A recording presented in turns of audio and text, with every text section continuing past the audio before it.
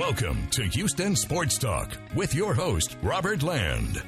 Thanks for listening to the best Houston sports podcast. And in this one, the Rockets welcome back James Harden. Yeah, and they went toe-to-toe with the defending champs. We'll look at their week, hold our nose as we break down a typical Texan Sunday and discuss their latest bizarre roster move. Plus, we mourn the loss of a giant figure in Texas football. Joining me is my co-host and regular sidekick, fellow H-Town sports junkie and veteran journalist, Stephen Kerr. And Stephen, I think it was a goaltend, and I'm not happy about it. It was goaltend, man. Well, you aren't alone, because Kelvin Sampson sure did, and there were a couple of Cougars players that had to be almost held back because they were so furious. And, you know, Robert, I always hate to see games end like that where the officials basically determine the game, and sometimes it can't be helped. You know, even the Alabama coach said that if he'd been in their shoes, then he would have thought it was goaltending too. So it's just one of those unfortunate things. It was certainly a great game. You know, it was not for the faint of heart. Houston comes up just short. You know, in Alabama, they beat Gonzaga last week, who's ranked number 5. So they're knocking off, you know, a couple of Final Four teams from last year. So they're no slouch, but man, what a disappointing way to lose a game, though, for the Cougars. Finally, something good in sports is happening at Alabama. That's great to see, Stephen. Sarcasm. Yeah, certainly. The football team is, another Heisman Trophy winner. That's 2 in a row for them. I've lost count of how many championships they've won.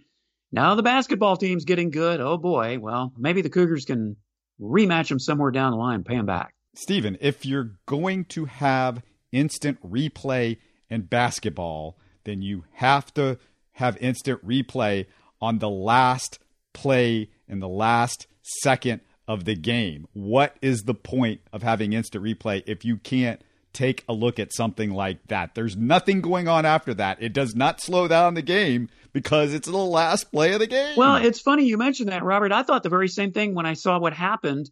And, you know, in football, they review every score. Now, obviously in basketball, you can't do that. But yeah, there's got to be some kind of thing if it's at the end of a game, especially when it's going to determine the outcome of a game, which that shot certainly did. Yeah, that's something I think they need to address because, you know, and of course, if it had gone the Cougars' way, you and I probably wouldn't be talking like that, but I guarantee you somebody else would. So, yeah, that's something I think you have to take a look at. But you know how things are done in the NCAA. You and I probably won't be alive by the time that happens, if it ever happens. And, of course, I am starting with the Cougars' loss Saturday night because, hey, that was no question the biggest event in Houston sports this week. 2 top 15 teams, Bama and UH. With Memphis struggling, Stephen, this might have been their most marquee game until the tournament. Yeah, absolutely. And, you know, there's still a long way to go, and the Cougars only have 2 losses. But, boy, what a big win that would have been against Alabama if they'd been able to pull that off. And they certainly had themselves in a position to do that. Literally had the ball in the last second, just like the game they lost earlier this year to Wisconsin. So 2 tough losses, and those were maybe their 2 biggest ones on the schedule as far as opponents go. So it's a big deal between the goaltend no call and Alabama's parade to the foul line in the first half. It's hard to be mad at the Cougs and how they played, but man, it just hurts. Yeah, I mean, a loss is a loss. It doesn't matter how it's in the standings, still amounts to the same thing. But there's still a lot of season left, Robert, and I still think the Cougars are trying to find themselves with some of these new guys, and that by the end, they could still have a chance to make some waves and, you know, Sweet 16, maybe even a Final Four. It's a bit ambitious right now, but I certainly think Kelvin Sampson is the kind of coach that can get a team in shape for that. There's still, you know, probably a top 20 team. I don't know if there's a poll that's come out since that game Saturday night, and you and I are recording this right after the Texans game, but I know that they're still, you know, top 5, top 10 in the KenPom rating. So, you know, what they're doing there matters more than any poll does when it comes to tournament time. Yeah, absolutely. And, you know, they haven't even gotten into the conference play yet. So that's going to make a lot of difference, you know, too. But the way they've played teams so tough this year, I mean, the Wisconsin loss to me was so disappointing because they got down so early, so quickly and had to fight their way back. But even then, they still put themselves in a position to win the game. And if you can continue to do that time after time and be battle tested, that's going to help you toward the end of the season. When you're in conference play, you get in the conference tournament, and then NCAA tournament time, which is really when the test is going to come. They need something more from the other guys besides Marcus Sasser. That's going to be big as the season goes along. Those guys have got to get more comfortable late in the shot clock and making big shots. It felt like it was Sasser or nothing at the end of that game, so we'll see what happens there. On other news relating to the Cougars, Kelvin Sampson's recent alums are succeeding in the NBA. We can see Armani's progress with the Rockets, and we're going to get to it. And how about Quentin Grimes? His first NBA start this weekend sets a rookie record for points with the New York Knicks with 27, 7 threes for Grimes. Wow, yeah, you love it. You love it, even if they're against other NBA teams, as long as it's not against the Rockets. But yeah, the Cougs could have used one or both of those guys last night. Armani Brooks has certainly been playing well for the Rockets lately. And then you got Quentin Grimes. He certainly was cheering for him to do well. So, yeah, those Cougar alums, Kelvin Sampson puts these guys in position to get on the NBA rosters, and they're definitely making the most of it, at least right now. Armani looks so much better when he's not shooting the ball for three than he did last year, than he did earlier this year. We're seeing the progress, Stephen, of a guy that is a multi-dimensional player, and that's what he has to be. You cannot be a one-dimensional guy.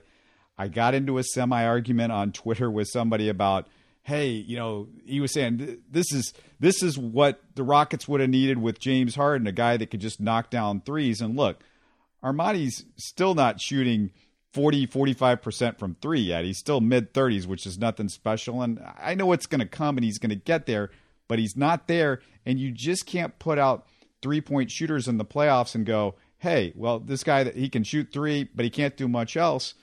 Steve Novak never could find a job on a regular basis in the NBA. The Rockets had Troy Daniels. I mean, these were guys that Daryl Morey brought in, but they could shoot, and then there was nothing else.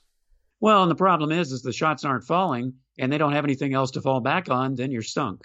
So you're absolutely right. And I know last year, I think you and I talked about at the end of last season, we were hoping that Armani Brooks would stick for this season, that we wanted to see more of him. And now we're getting to see more of him, and we're starting to find out, he's starting to evolve as a player, but he's got a little ways to go. But progress is progress, and I like what I'm seeing to this point. Since our last show, the Rockets won their 7th straight over Brooklyn. They had that win streak go up to 7. It's their longest win streak since 2019, when James Harden averaged 42 points in an 8-game streak. We remember the James Harden role. Stephen, it was nice to get a win over Harden in the first seed in the East, the Brooklyn Nets. However, this was definitely not the real Nets. No Joe Harris, no LaMarcus Aldridge, and more importantly, no Kevin Durant. But I will say it was impressive that the Rockets were in control the whole game. Yeah, for the most part. I mean, it was impressive the way they did it. But you're right. They were minus some players. But, hey, the Rockets have been minus some players too. And, again, I go back to the confidence factor, Robert. These guys need all the confidence they can get. They're a young team, and any win is a good win for this team. I don't care if you win ugly or pretty. I don't care how shorthanded this other team is. They're still a good team, even without those guys. So the fact that you were able to do that, and it just made it that much sweeter because James Harden was in the building, and he didn't come away with a victory. So you know what? It's all good if you're a Rockets fan right now. Harden shot 16 free throws, scored 25. But he shot poorly, and we got vintage turnover Harden along with free throw Harden with 8 turnovers altogether. And if I'm being honest, it goes beyond this with James. Harden doesn't look like he has the same explosiveness. I really think James Harden might have done us a huge favor by forcing the trade last year. Yeah, and Robert, I think if we went back and, reflected on things and listened to some of our podcasts, I mean, I myself was kind of ready to move on from Harden as much for the drama as anything else. Now let's face it, the guy's still a good player, but did he reach his peak with the Rockets? And again, he came up short where it was most important, and that's in the playoffs. So sometimes, you make trades and you look back, and it's all about timing as much as it's about personnel. And I think with James Harden right now, you have to say maybe the timing was good. The Rockets certainly aren't as good, but where else were they going to go with Harden on the roster? I didn't see them going any higher. So yeah, maybe that was the right time to make a trade like that. You better make a trade like that 2 years too early than 2 years too late. We've seen in the NBA how crucial that is. Absolutely. And, and this team, as I said, is gaining confidence now. They're going to try to build around some guys. And sometimes it's just what you need to do in order to get going again. Let's move to the Bucks game Friday because, Stephen, forget every win in their 7-game streak and forget any win they got last year. The Bucks game Friday night was the most impressed yours truly has been with the Rockets in the last 2 seasons. Sometimes you play a top-tier team close because they let off the gas or have an off night. The Bucks' only injury of note, Brook Lopez, and I thought the Bucks gave it everything they had. Giannis definitely did. We know that. He, threw up 41 points. And hey, the Rockets had the lead most of the game. They did. And I didn't get to catch a lot of that game. I caught it, I think, starting in the second half. I tuned in as the second half began, and I was a little surprised. I'm like, man, the Rockets are in control of this game. And, they still, the Bucks, you knew they could come back, certainly. But the Rockets were in control, as you said, most of the game. It looked to me, and I don't know, maybe you don't feel this way, Robert, but in the fourth quarter, it just kind of seemed like they ran out of gas. And then the Bucks, of course, were able to catch up and overtake them. But, man, you can't say enough about the effort that the team put forth through the whole game. And I'll tell you something else. I think I'm starting to come around, Robert, and getting on your Garrison Matthews bandwagon, because certainly in the first half and part of the second half, man, he was doing some great stuff, as were some of the other guys. Oh, it was ridiculous. You missed the first half. He was coming off of screens and shooting 25-footers with guys running at him. I mean, Garrison Matthews was doing Steph Curry-like stuff in the first half, and they were focused on him, and the Bucks are no joke defensively. Garrison Matthews is the real deal, and I talked about it last week, and I'll say it again. You better get him signed before it's a price that you don't want to pay for a Garrison Matthews. I just think he's everything that you want in a modern-day player, a guy that can shoot threes, a guy that's tough, plays defense. He was on the floor in the Brooklyn game when James Harden was letting the ball roll, and he jumps on the floor, gets on the ball, and forces a turnover. Garrison Matthews just makes kind of winning plays, and I can't remember if there was a turnover that he had in the Memphis game, and it was probably his worst game as a Rocket on Saturday night, and we're going to get to the Memphis game. But this is the deal, Stephen.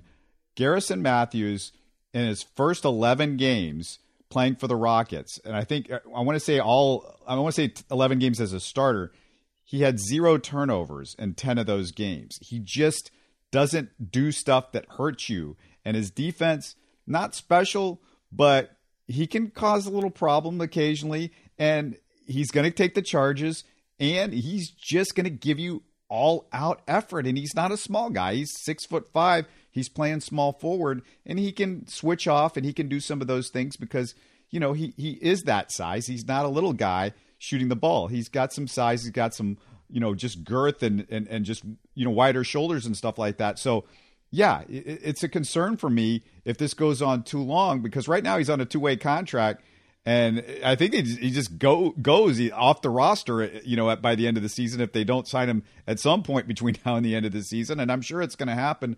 But, man, he's been impressive just all the way around, and the Rockets are great when he's on the floor. The plus-minus is through the roof with Garrison Matthews. Yeah, absolutely. It's certainly one of the reasons that the Rockets had that winning streak, and even, now that they've lost a couple in a row, are playing so much better, is the lack of turnovers. And I'll tell you what really jumps out at me about Garrison Matthews the more I watch him play, Robert, is, kind of some of the things you mentioned is just how smart he is on the court. It's not just his shooting, but his instincts. He's not what you'd call a helter-skelter type of player. The lack of turnovers and just, the taking the charges. That's something that really, I think, jumped out at me is his ability to be able to do that. He did that multiple times over the last few games. So, yeah, I like him more and more. I was a bit hesitant at first. I want to see a little more of a sample size from him before I'm going to say, oh, let's sign this guy for, a long-term deal. But, man, the more you watch him, the more you have to say, hey, this guy is one of the reasons that your team is like done a total turnaround. I'm still in shock, Robert, about the way this team has played the last few games. It's amazing to me. The two guys that bring me such joy when I watch them with the Rockets right now are Matthews and Alperen Şengün. And at the end of the Brooklyn game, Christian Wood said, hey, he needs to be out there more. He's averaging 17 to 18 minutes per game. And look, I mean, you go through, there is a highlight reel now on Twitter and on YouTube. This guy has put together a highlight reel playing 17 minutes a game in just his first 25 games, I should say, as a Rocket.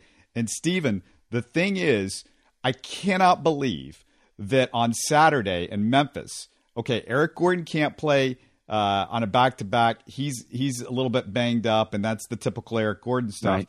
So Stephen Silas goes back to Daniel Theis. We have learned that lesson. I can't believe Stephen Silas is still doing this stupid stuff. We watched it through a 15-game losing streak, and everything that's worked in the last 7 games has been when Theis is not on the floor. You know, good for him that they did well at the end of the Oklahoma City game against a garbage Oklahoma City team with Theis on the floor. But otherwise, who cares? And he wasn't giving you anything, and he wasn't spreading the floor, and you don't have Eric Gordon out there. So you go ahead and put the death lineup of Theis and Christian Wood and Jae'Sean Tate, 3 guys that can't shoot. And it was just, they get off to a terrible start in Memphis, and then they can never catch up. And of course, it's the second of a back-to-back. So they're going to run out of gas, even if they make a run at the end of the game towards the fourth quarter. And they were making a run thanks to guess who? Alperen Şengün. Get him into the game. If you're going to go with 2 bigs at all, which was stupid to start the game because you're worried about Steven Adams, then you don't do it with Theis. You do it with Şengün. Put Şengün in the game because every time he's in there, it's fun, it's exciting, and the offense is just better. He makes things happen. Occasionally stuff goes wrong, but more often than not, far more often than not, it's incredible. Okay, so I was laughing a couple minutes ago, Robert, because he was saying the very same thing that you've been saying for weeks, that Şengün needs to play more. And Robert, you and I are friends, so let's be honest with each other. I think you've developed a bit of a man crush on Şengün. Are you going to admit that publicly on this podcast or not? If you have not developed a man crush on Şengün after watching the Rockets this year, yeah, absolutely. I don't know how you even like the Rockets or like the NBA. He's just unreal to watch. Yeah, it's so much fun. I'm kidding, but I'm not kidding because honestly, I'm with you. I've got to see more of this guy in there because when he's in there, he just makes things happen. There are just some guys that before the season, you don't know who's going to step up in a role that may surprise you.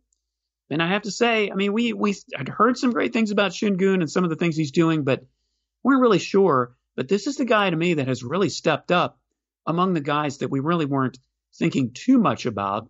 You know, and another one is Josh Christopher. I mean, he's showing some flashes too when he's getting the chance. But Şengün, yeah, the more you play him, the more great things that happen. So, yep, I don't know. The one thing that you got to do, though, if you go to the Şengün Christian Wood front court, is you can't have Jae'Sean Tate out there. You put out 3 shooters with them, whether it's Augustine or Armani or Matthews or Eric Gordon.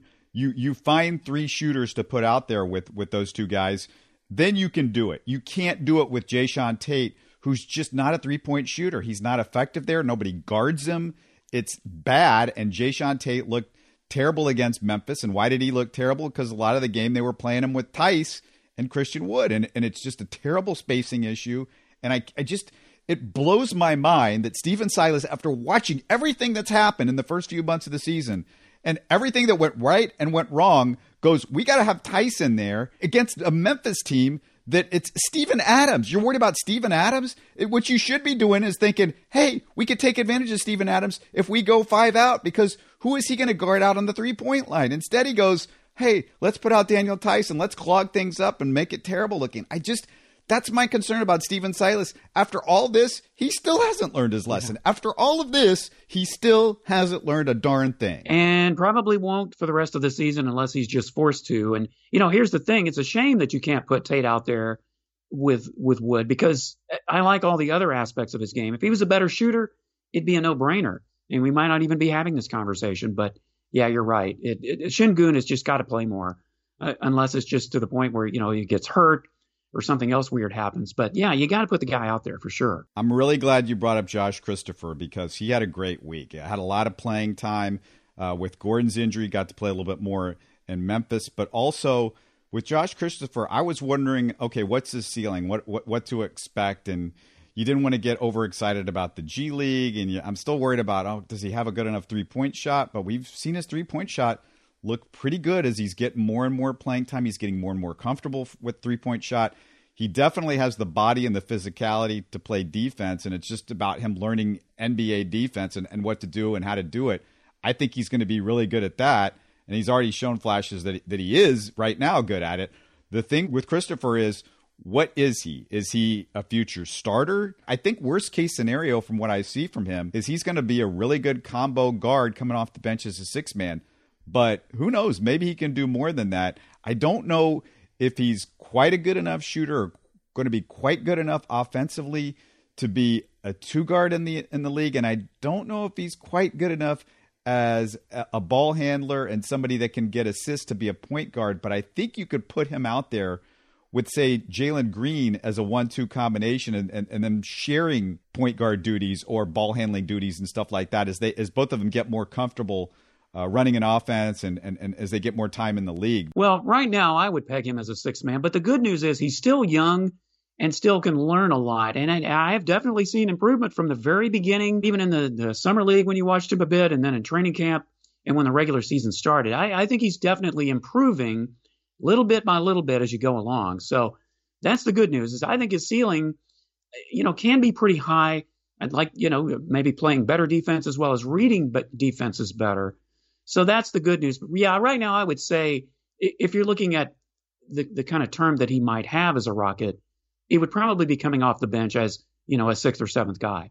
Steven, put this in your back pocket. At some point, we're going to have to talk about what's going to happen with Christian Wood, because to me, Şengün is a starting center in the NBA, and he's so good, and he's going to get much better. So put that in your back pocket. We're going to have that conversation, because the trade deadline is going to come up in a few weeks, and that's something that's going to be on the Rockets' minds. Is there a year and a half left with Christian Wood and his contract, and where you go forward and what his value is and all of that. And it's a really difficult thing and a really tough thing to read, but we might as well get to the Texans, and unfortunately, that's always a bad thing. You're putting us off as long as you possibly can, Robert, and I can put it off a little bit longer by kind of agreeing with you. I mean, it may be surprising to some Rockets fans about you trade Christian Wood, but look, if you're going to rebuild the way the Rockets are rebuilding, it's definitely something you've got to look at. So, all right, I've said my piece on that. So let's get to the inevitable and get it over with. The Texans.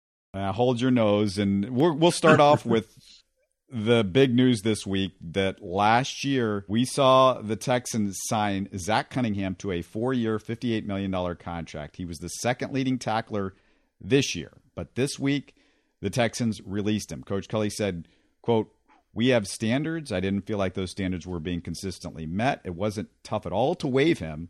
It's about the team. It's not about one individual player." And Steven, it was a $12 million cap hit next year, and I'd almost be willing to bet that Zach Cunningham was purposely trying to get waived so he could get out of here and take off with his easy guaranteed money. And what's easier than just pissing the Texans off? Well, can you blame him? I mean, you're on a team like that isn't going anywhere. And it's kind of interesting because, a lot of head coaches don't usually come out and say, well, it was, best for the team. We just need to move on. And the whole situation was weird.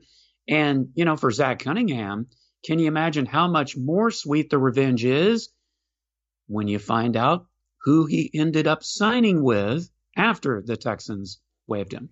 The Titans. Yep, exactly. How much better can it get for him than that?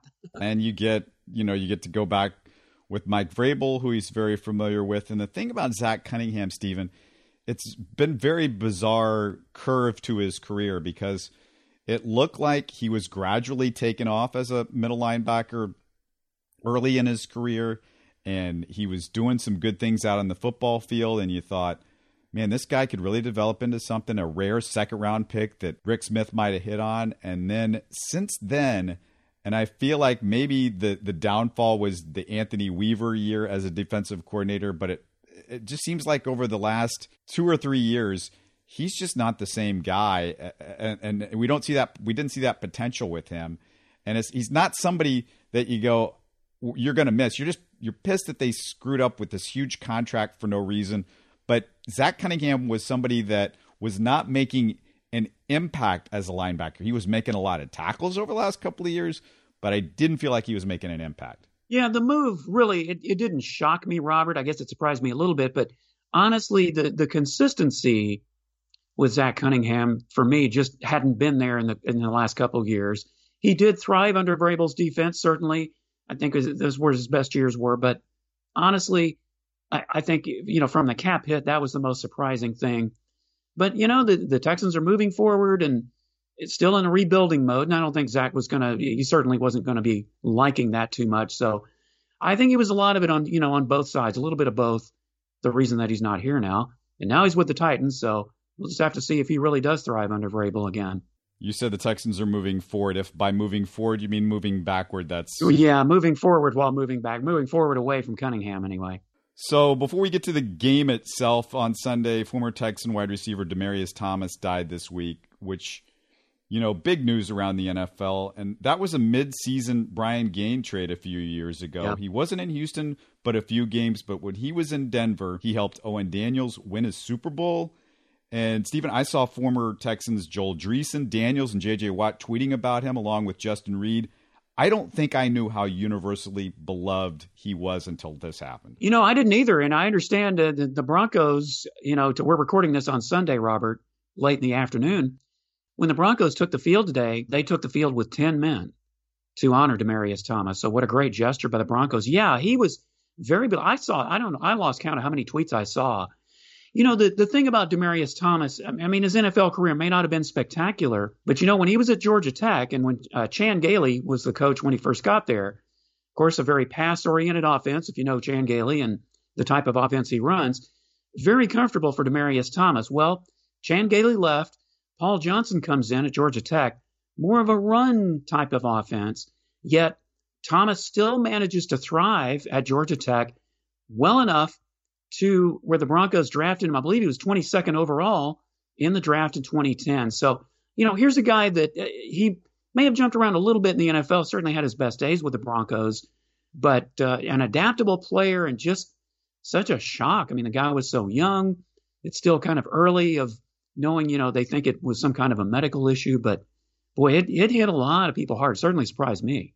Absolutely. And, talking about 10 men taking the field for the Broncos, I feel like that sometimes when I watch the Texans offense, but they were okay for a little bit in this game, at least, the first half, and then they did their usual choke job in the second half. But you get off the first drive, and it's a 7-play, 75-yard drive for the Texans offense, 5-yard touchdown pass, Mills to Brevin Jordan, 7-0. And then you follow that up, Stephen, on defense with the Seahawks driving down for a field goal, but rookie Garrett Wallow, who replaced Cunningham as the starting linebacker, with a big stop on third down between Garrett Wallow and Brevin Jordan and Davis Mills. The rookies looked good early in this game, and they actually made a little bit of an impact. You can throw Nico Collins in that mix too. Yeah, you absolutely can. Of course, we've been talking about Nico for quite a while. And, here's the thing about Brevin Jordan. That is his third touchdown pass this season, Robert. And you and I both know he's only been in there for several weeks. It was his third touchdown in 12 catches. The guy catches balls. That's what they need to keep throwing them. They need to keep throwing it to him. Absolutely. And, Wallow certainly looked good. Davis Mills comes out certainly with more confidence. And again, as we've been seeing every time he's been in there, Robert, and when he's been successful, he does better at a faster tempo. And the Texans definitely need to start scripting more plays every week to get him into that and keep him in that. Because certainly in the first half, it didn't look like a totally different guy. I was trying to think, wait, is this Davis Mills or is this somebody else completing his first 14 passes? Who would have thought Davis Mills would be doing that? Hopefully Brevin Jordan also is okay because he got banged up a little bit towards the end of the game. Texans next drive on offense. And again, if you are new to us, we just remind you that we watch the Texans and we'll take you through the game so you don't have to. And the Texans on offense, their next drive, back to the same old Texans, 1 first down and punt. Defensively, 7-play, 97-yard drive. Rashad Penny, 32-yard touchdown run. Justin Reed, your Texans nominee for Walter Payton Man of the Year, was not making a name for himself with his open field tackling on the Penny touchdown. So it's 10-3 Seahawks. And at that point, you thought, okay, Texans are probably just going to go away. But, Stephen, they didn't. No, they didn't. They gave up way too many of those plays. I mean, I know you'll get to it later in the game, but Penny did it again. And, it was the big runs, the big passes, really, that I think it certainly ate up the defense, and it certainly ate them up on that drive. Yeah, so the Texans, they didn't go away because 16 play, 72-yard drive. But tell me if this sounds like the Texans. Looks like they get a Cooks touchdown, but he's just short at the 1-yard line. So then Brevin Jordan, the aforementioned Brevin Jordan, is then called for an illegal formation on first down. I feel like we've seen this a lot this year. So they've got to settle for a Fairbairn field goal after all that. Yeah, unfortunately, those are the kind of penalties that are just showing up way too often, and illegal formations. I mean, these are the kind of stuff you should be working on in practice, right? Where are you, Tim Kelly? What are you doing in practice, man? Yeah, that was my question too. It's like, how many times are you guys working on this kind of stuff? You should know where to go by now. Texans defense gets a punt at midfield. The offense 3 and out, and this is what really made me concerned about Davis Mills from the whole game, because you want to see a guy that is a smart, savvy quarterback that knows what he's doing under pressure. So he's on the shadow of the goal line in the final 2 minutes, and Mills couldn't have handled that possession much worse than he did. He cost the Texans about 10 seconds on the clock by not waiting to snap it on second down till the clock was about to run out, and then he went out of bounds on third down, saving the Seahawks tons of time. We're going to get to what happened with that in a second. But, Stephen, he just doesn't look like he's got that Peyton Manning or Tom Brady brain. Well, he doesn't. But, Robert, I mean, honestly, again, this is a guy that is still trying to figure things out. He only played 11 college games, and he's still so young. I mean, I think those are the things he can figure out. He's starting to, I think, see more of defenses and figuring stuff like that out. But, it's those plays, scrambling out of bounds short of the first down. Should have slid, should have gone down and let the clock run some more. Absolutely. Those are the plays you've got to make if you're going to be, and I'm certainly not going to put him in the Tom Brady, Peyton Manning category, but making smart plays like that certainly goes a long way. Turns out he gave the Seahawks over a minute, but the Texans didn't need a minute. They only needed 5 seconds to say, hey, Terrence Mitchell and Justin Reed, how about we not get beat over the top on a 55-yard touchdown? Oh, wait a second. No, we're going to get beat over the top on a 55-yard touchdown from Russell Wilson to Lockett. And all of a sudden, 16-10 Seahawks. Just brain-dead stuff by the Texans defense. I don't know what they were doing. Yeah, and of course, against Russell Wilson, that is the last thing you want to do. Russell, he may not be the greatest Russell Wilson as he was a few years ago, but he's still Russell Wilson. And all it took is that one play, 55 yards, boom. No matter that Jason Myers missed the extra point. It was big then, certainly, but missed another one later in the game. But that one play, it breaks your heart, because that could have been something the Texans could have done something with, even though the Seahawks were going to get the ball to start the third quarter. Texans, though, they don't give up in the first half. They get down the field. Fairbairn kicks a Texans and NRG Stadium record 61-yard field goal to end the half. And to show you my confidence in Fairbairn, Stephen, I had already made the note that he missed the field goal before he kicked it. Yeah, I was kind of saying, well, yeah, it'd be, certainly would be a bonus if he makes it, but I don't think he's going to. And later in the game, they were going to try him for a 59-yarder. We'll get to that. But boy, I would have, I honestly thought, Robert, after that, in the second half, they could just get that momentum and play off of that. It might be a whole different ball game than it turned out. Bill O'Brien, if you remember him, that old coach that we used to have, he would have not given Fairbairn the chance to kick a 61-yard field goal, because he just literally was an idiot. So anyway, we're going to go to the second half and remind everybody that Mills, 16 for 21 in the first half, 175 yards passing, a touchdown, 0 interceptions for the game for him. We go to the second half. First drive on defense by the Texans, 1 first down and punt, but way more importantly, Stephen, the Texans' MVP this year, Grugier Hill, gets carted off the field on the drive, but I'm sure he'll be fine, because I saw Easterby lay hands on him before he left the field. Yeah, I love the Easterby reference. Well, they were saying questionable. And of course, it was so early at that point. It looked like a knee injury. And I mean, I almost said, unfortunately, that he's probably going to be the Texans MVP of the defense again, because I can't really think of anybody else that really stood out, because the guy, he sets 19 tackles the week before, on his way probably to doing that again this game.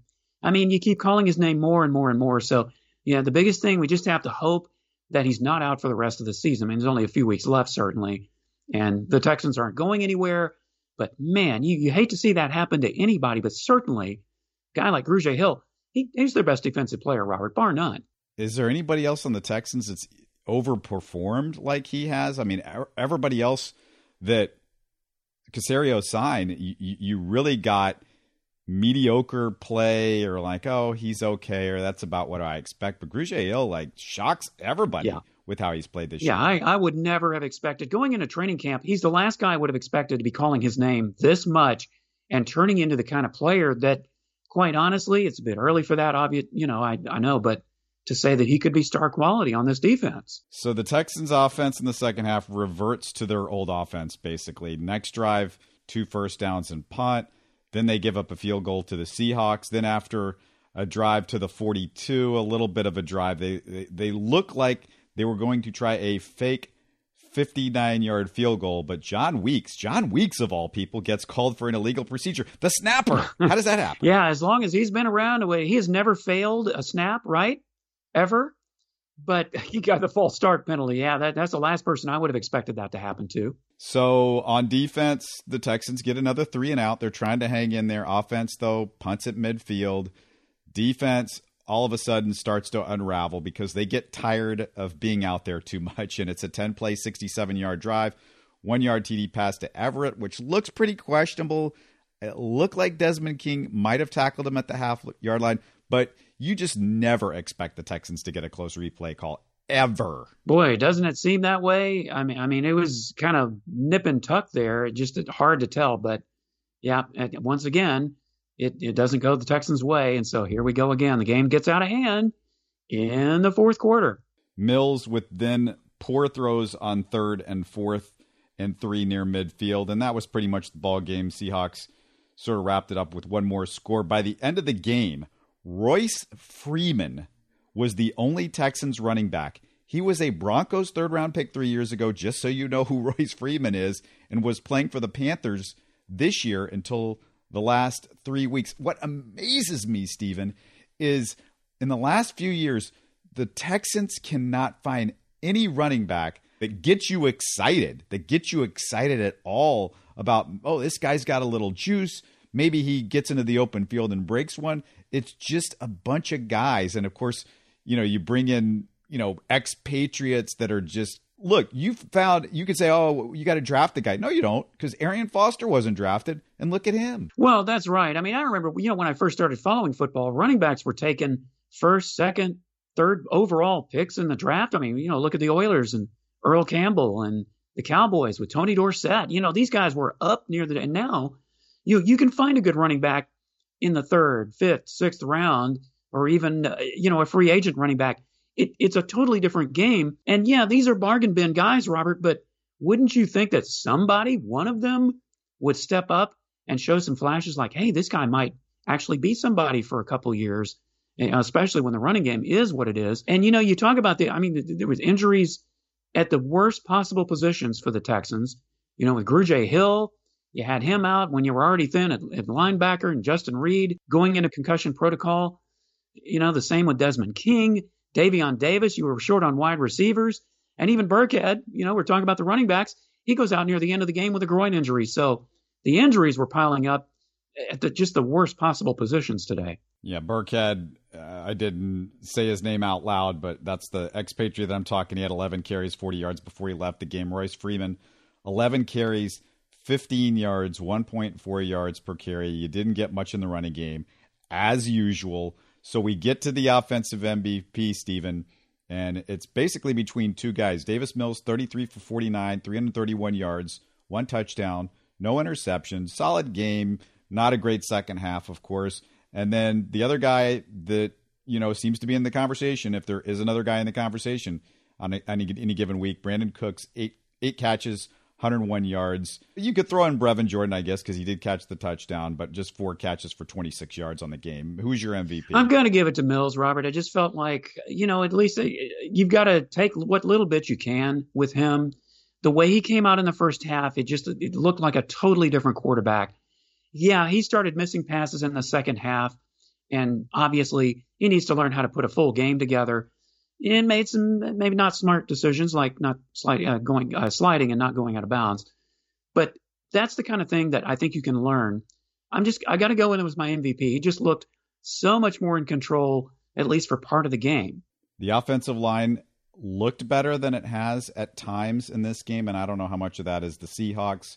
Titus Howard gets more run at left tackle. He has looked pretty good at left tackle. He had 1 penalty. It was nitpicky. There was a lot of nitpicky penalties. Boy, there were. Yeah, there were. And the thing with Titus Howard is if he continues to look good at left tackle, Stephen, Laremy Tunsil could go on the block in the offseason. Well, it wouldn't be surprising. He's certainly getting paid a lot. I mean, that's the thing. But there are certainly other teams like the Texans were, in that position a couple of years ago where you really, really need a left tackle. You might have to overpay for him. So, yeah, if Howard can keep that up, and you and I have talked about the fact that he needs to be a tackle more than guard.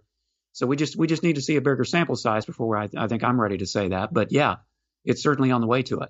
I don't know if Laremy Tunsil's one of the Texans character guys. I don't consider him that much of a character guy. So that's another reason why he might be out there. But he could net you at least a first-round pick, I would think. It might be a low first-round pick. You're not getting back the mother load that Bill O'Brien gave him up for. But we know that wasn't going to happen. So, yeah, it's very, very possible, Stephen, that he's gone. Yeah, I'd say, I don't know. I tend to say maybe second or third round, just with his contract. But you never know. I mean, maybe Nick Caserio can wheel and deal like he has been. Maybe he could pull off something like that. He's still one of the best left tackles in the NFL. Oh, absolutely. On defense, the MVP would be, I think, between, and you can correct me if I'm wrong, Christian Kirksey and the aforementioned Grugier Hill, even though he went out early in the third quarter. Well, but that's just the thing, the kind of impact he has, Robert. I mean, as many tackles as he made by that point. But you know what? We could give it to Grugier Hill every week when he's in there. So I think I'm going to give it to Kirksey this time. As I said, I think on the last podcast, we may just have to name the award after Grugier Hill and just take him out of nominations because he just does this week after week after week. You just hope he can get back in there sooner rather than later from the injury. Yeah, he was carted off. It was non-contact. No. I don't think we're going to see him again. So I'm going to go ahead and give mine to Grugier Hill because he had 6 tackles, 5 were solo. Kirksey had 10 tackles, 5 solo, but Grugier Hill had 2 tackles for loss and 1 pass defense. So he was doing a little bit of everything like he's been doing the entire season. And boy, he's going to be badly missed in a defense that really doesn't give you much else to look at. And also, the other part about the Texans defense, usually this year they've picked up a turnover or two. That was one of the things that they just couldn't get done, and maybe that helps change the game a little bit. Yeah, I mean, the Texans, they didn't have any turnovers, but yeah, you're right. I was going to say earlier, they didn't create any either. And that's been something, it's made the difference in some of the close games the Texans have been in this year. But, you've got to start somewhere. They've certainly been better at it this year than they were in the past couple of years. Not sure we can close out the show without talking about the loss of a Texas sports journalism legend, and this is sticking with football because at age 96, Dave Campbell passed away. And Stephen, I know you're a sports writer. You know this guy, I'm sure, very well. And he's just, Dave Campbell is Texas football, especially I think for the high school guys. Oh, absolutely, Robert. This guy, look, he created what is now a booming business with Texas Football Magazine. I mean, it started out, I think it was like a 70-page magazine decades ago. And yeah, it is very much known for high school. I mean, that's really, to me, I think the go-to if you want to find out the great high school players and, what their potential is for college. It's really the Bible of high school football in Texas. And it has just exploded into so many different things. I mean, they even have that, I think, a streaming service. They, of course, have the digital version of the magazine that comes out more than just once a year, certainly, with updates. But let me tell you, something else about Dave Campbell, Robert, that you may or may not know. This goes to show you the kind of sway that Dave Campbell has. He was able to talk a head football coach at a major university out of taking another job. Can you believe that? I'm talking about Grant Teaff. You probably remember who Grant Teaff is. He was the head coach at Baylor for many years, won some Southwest Conference football titles. I want to say it was in 86. It was in the mid-'80s anyway. And Grant Teaff was being courted by USC, of all people, and of all schools. And Grant Teaff wasn't sure he was going to take the job. Guess who he turned to for advice about whether he should leave Baylor or not? None other than Dave Campbell. And it was Dave Campbell who convinced Grant Teaff to stay at Baylor and not take the USC job. Robert, how many journalists do you know that a head coach of a major football school would come to for advice about another job, and B, would be able to convince him to stay? I tell you what, though, if I'm Grant Teaff, what do you expect him to say? He's been at Baylor or in that area covering football for 40 plus years. Of course, he's going to stay here. Well, that's right. And yeah. And of course, the people that don't know, Dave Campbell, a Baylor alum, was the sports editor for the Waco Herald Tribune for years and years and years. So certainly well known in that area, but still it's quite a story. And it just goes to show you the kind of influence Dave Campbell had, not just in journalism, but through all of college football in this area, even, when head coaches would come to him for advice. My connection with them over the last year, I've been shooting some high school football games over the last, during this entire high school football season for Dave Campbell's high school football show that's on Valley Sports Southwest. So, I've got a little bit of a connection that way.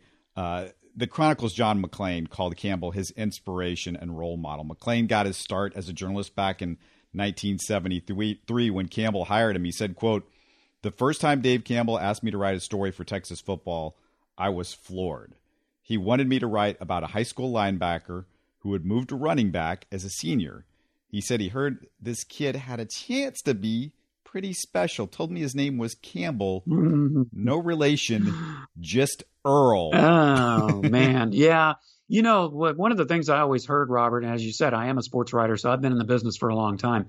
One of the things I heard about Dave Campbell, and I heard it recently after his passing, is just the way he treated writers, from one generation to the next, and how he got so many like John McClain their start, and how, they were his employees, but he actually became friends with so many of the writers, and this was just an upstanding guy, period.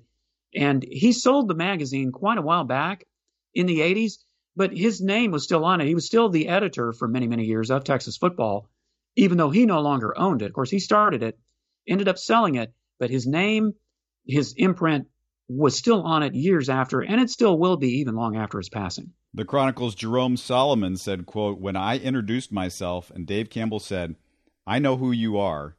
You're good.'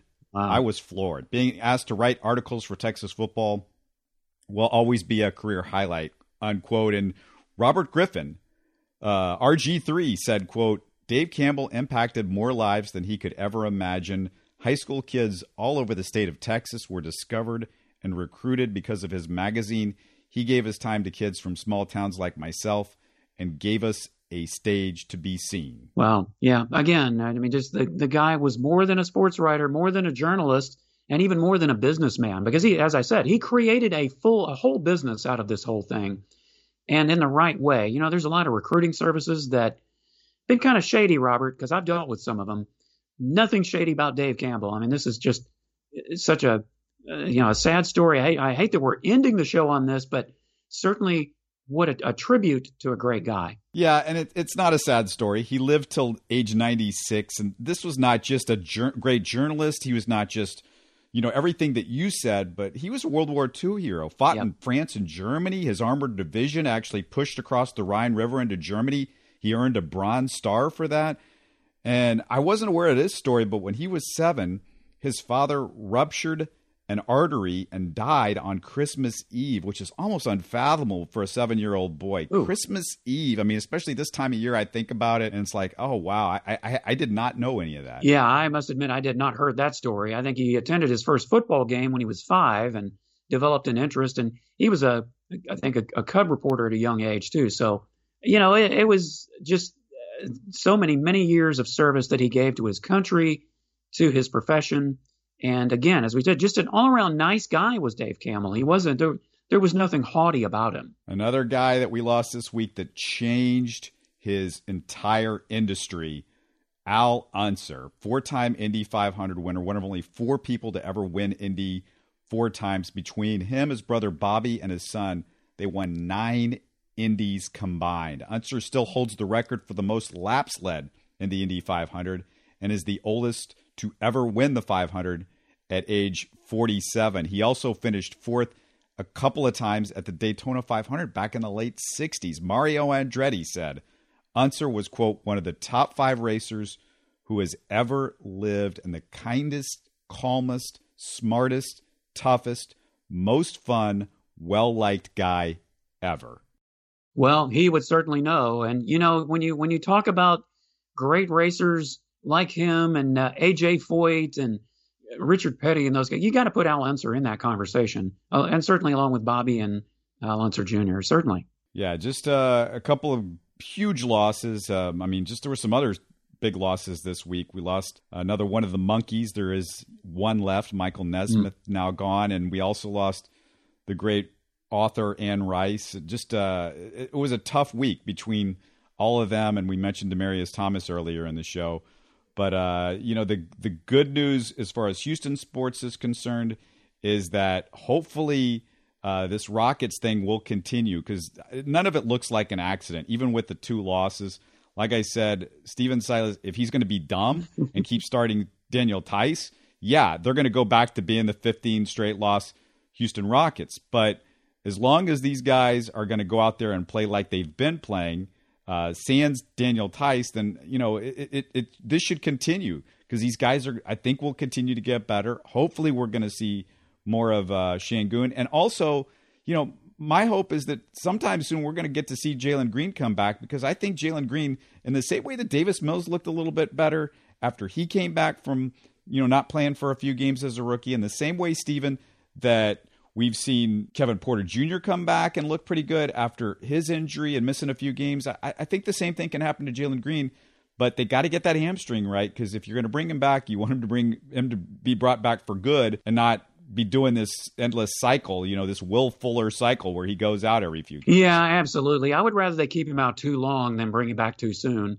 And, here's the thing, Robert, you never want to see a player get injured, but sometimes, especially with a young player, and I've talked to a lot of college athletes, high school athletes that have had this very perspective. Sometimes an injury can be a blessing in disguise because it allows you to sit back and look at the game in a totally different way.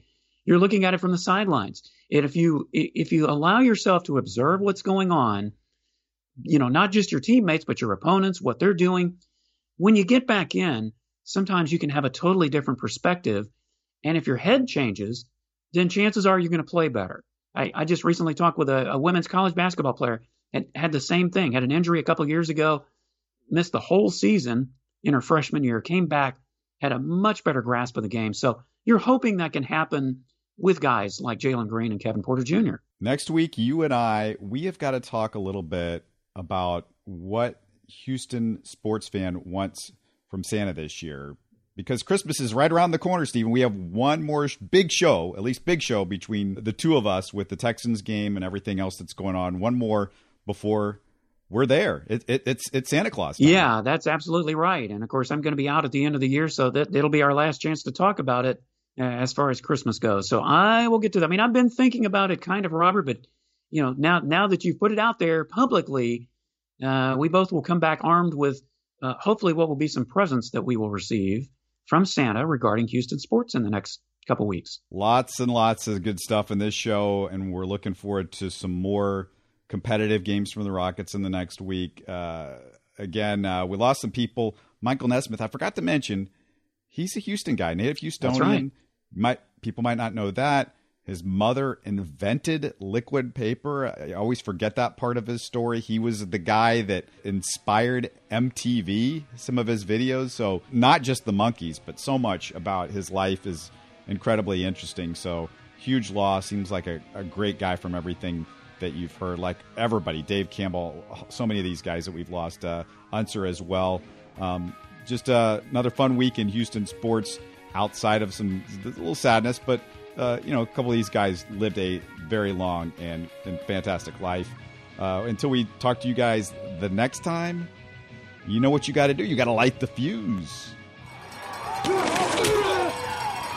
You're listening to Houston Sports Talk. Don't forget to follow Houston Sports Talk on Facebook and Twitter. Subscribe to us on iTunes, Spotify, the Google Podcast app, or the Stitcher app.